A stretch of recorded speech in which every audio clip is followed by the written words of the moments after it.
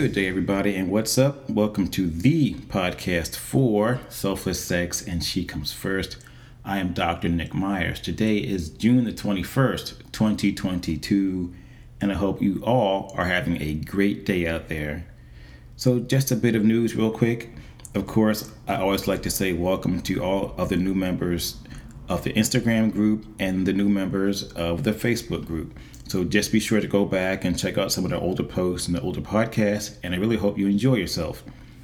Secondly, I just realized that I've been doing this podcast now off and on for 4 years already, and time is really flying. So yes, it's been 4 years. So onward and upwards, and that's all I can really say about it.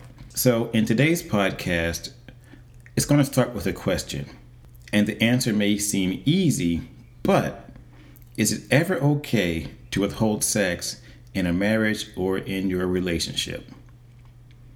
So in this podcast, let's kind of get into the what is it, why does it happen, and can you survive, or better yet, can your relationship survive going through that? So let's talk about that today.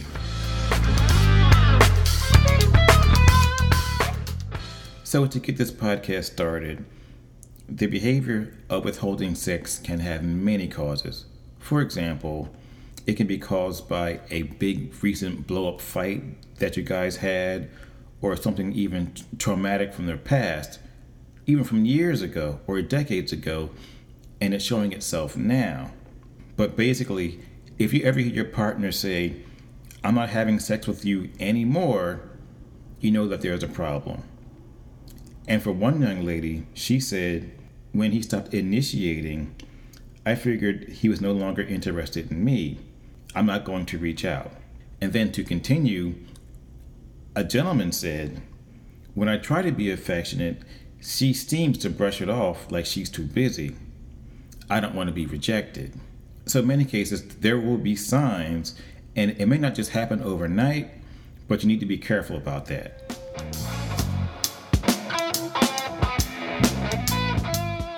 What is sexual withholding? Well, according to Dr. Catherine Hertling, she says it's a very complex issue which typically falls into one of two categories. Number one, sexual withholding as a form of abuse. And this is where one partner deliberately withholds sex and affection from the partner as a form of punishment and or blackmail. To continue, this form of sexual withholding can be also used as a form of control within the relationship. And number two, sexual withholding as an avoidance strategy.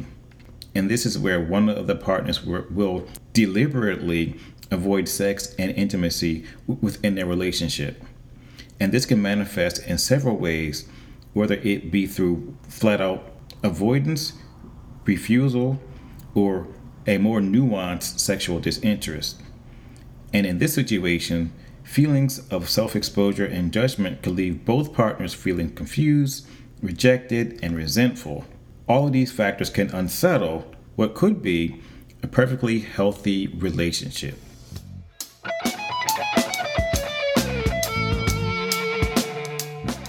So why do people withhold sex? And in some circumstances, it's due to a breakdown in communication when it comes to some sort of sexual health issue or some event from their past. And then this way, when it starts, where it's triggered, one of the partners may kind of just like brush off sex or intimacy, and in turn, it comes off as being disinterested in sexual activity. And then this is where it snowballs into the couple, where both of them will actually stop trying to initiate sexual activity with one another, and then in the end, it becomes sexual withholding.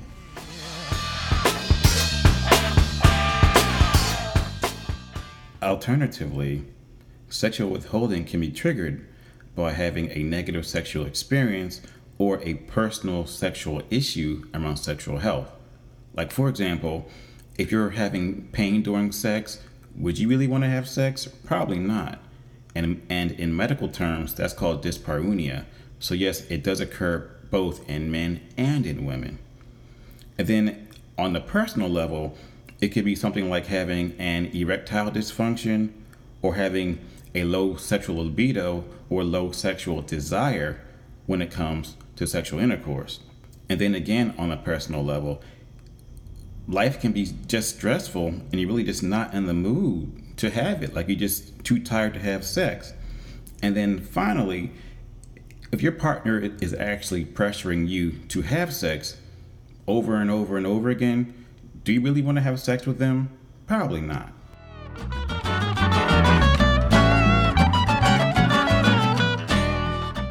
The next question is, how can you tell when you are actually experiencing sexual withholding in your relationship? Well, it may appear as one of the following three things. Number one, your partner frequently dismisses or avoids acts of affection or intimacy. This does not just have to be sex, or this can be dismissing things like holding hands, kissing, hugging, or any form of general touch. Number two, your partner often dismisses or rejects sex when you initiate it. They might say something like, I don't feel like it, or I'm too tired, or they're just too stressed out. Number three, they avoid situations that could lead to sex, such as things like date nights, and they may start to go to bed earlier or getting up way before their partner, and this is out of the norm for them.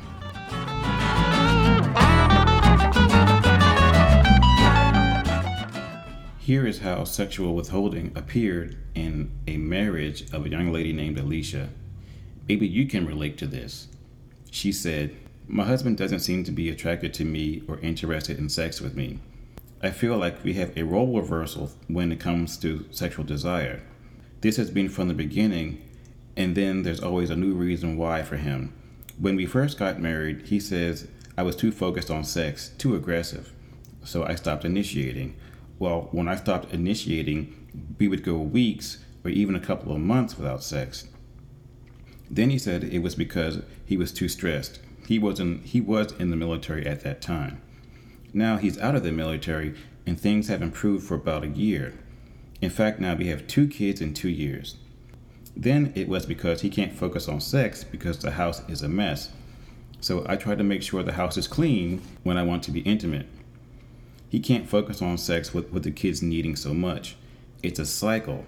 We have sex on the regular for a while, then something happens or life gets busy. Then we slow down, and then we stop.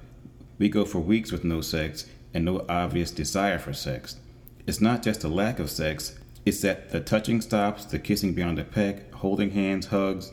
He doesn't do any of that, even though he knows my love language is touch. He also seems to be unbothered.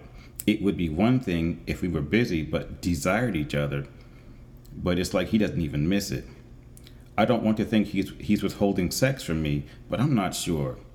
Things usually can come to a head after several weeks with me crying and being angry that we've gone for so long. He feels bad for making me feel unloved.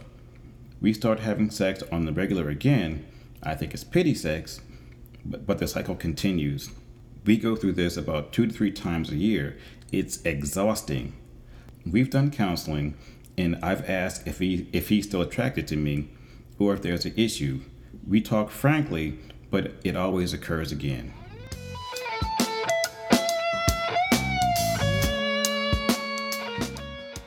The next question is this: is it ever okay to withhold sex from your partner? And the easy answer is no, but I would prefer to say it depends. Because hear me out. Because sometimes life is a mess. People get stressed out, they're overworked, they're tired, they got too many things on their plate at the same time, and they actually do not have time for sex. They're just too busy or too tired or just too worn out. Things happen. And with that said, if you are actually withholding sex from your partner in order to do them harm, either on the mental level or on the emotional level, that's not good. That's not good at all. In my opinion, that just took this whole thing to another level. And maybe you need therapy or counseling to work it out, but trying to do your partner harm, that's not a good thing. And finally, the last question is, can a couple recover from sexual withholding? And I think so. They have to have some very open and honest conversations with each other, and there may be plenty of tears that go along with it. Like, for example, you can ask just a few questions to get the conversation started. Number one, is there a specific event or issue that you would like to share with your partner? Number two, how does it make you feel when there's a lack of intimacy in the relationship? Number three, when did this lack of intimacy start, or when did you become aware of it? And number four, what type of intimacy would you like to see in your relationship? Like, for example, like more sex, more hand holding, more words of affirmation. You can even go through the 5 love languages and take that test. And just to be honest here, some couples won't make it because the damage has been done, and for them, the emotional toll has just been too much. But I believe for the vast majority of couples out there, once they start talking and start to work things out, they should be okay. So in closing, I just want to say that going through an event of sexual withholding in your marriage or your relationship can be a very trying time for all those involved. And yes, sexual withholding can be caused by many things, even from things in the past or something as current as an argument that you guys had last night, which turns into a big blow-up fight, which carries on for a few days, and then the next thing you know, it's been a few weeks or months since you had sex. But the one big suggestion I do have, if you're struggling to try to solve this issue on your own, please reach out to a sexual counselor or a sexual therapist. They may be better equipped to help you navigate these troubled waters. So on that note, I'm out. You guys have a great day. Stay tuned, and I'll talk to you soon.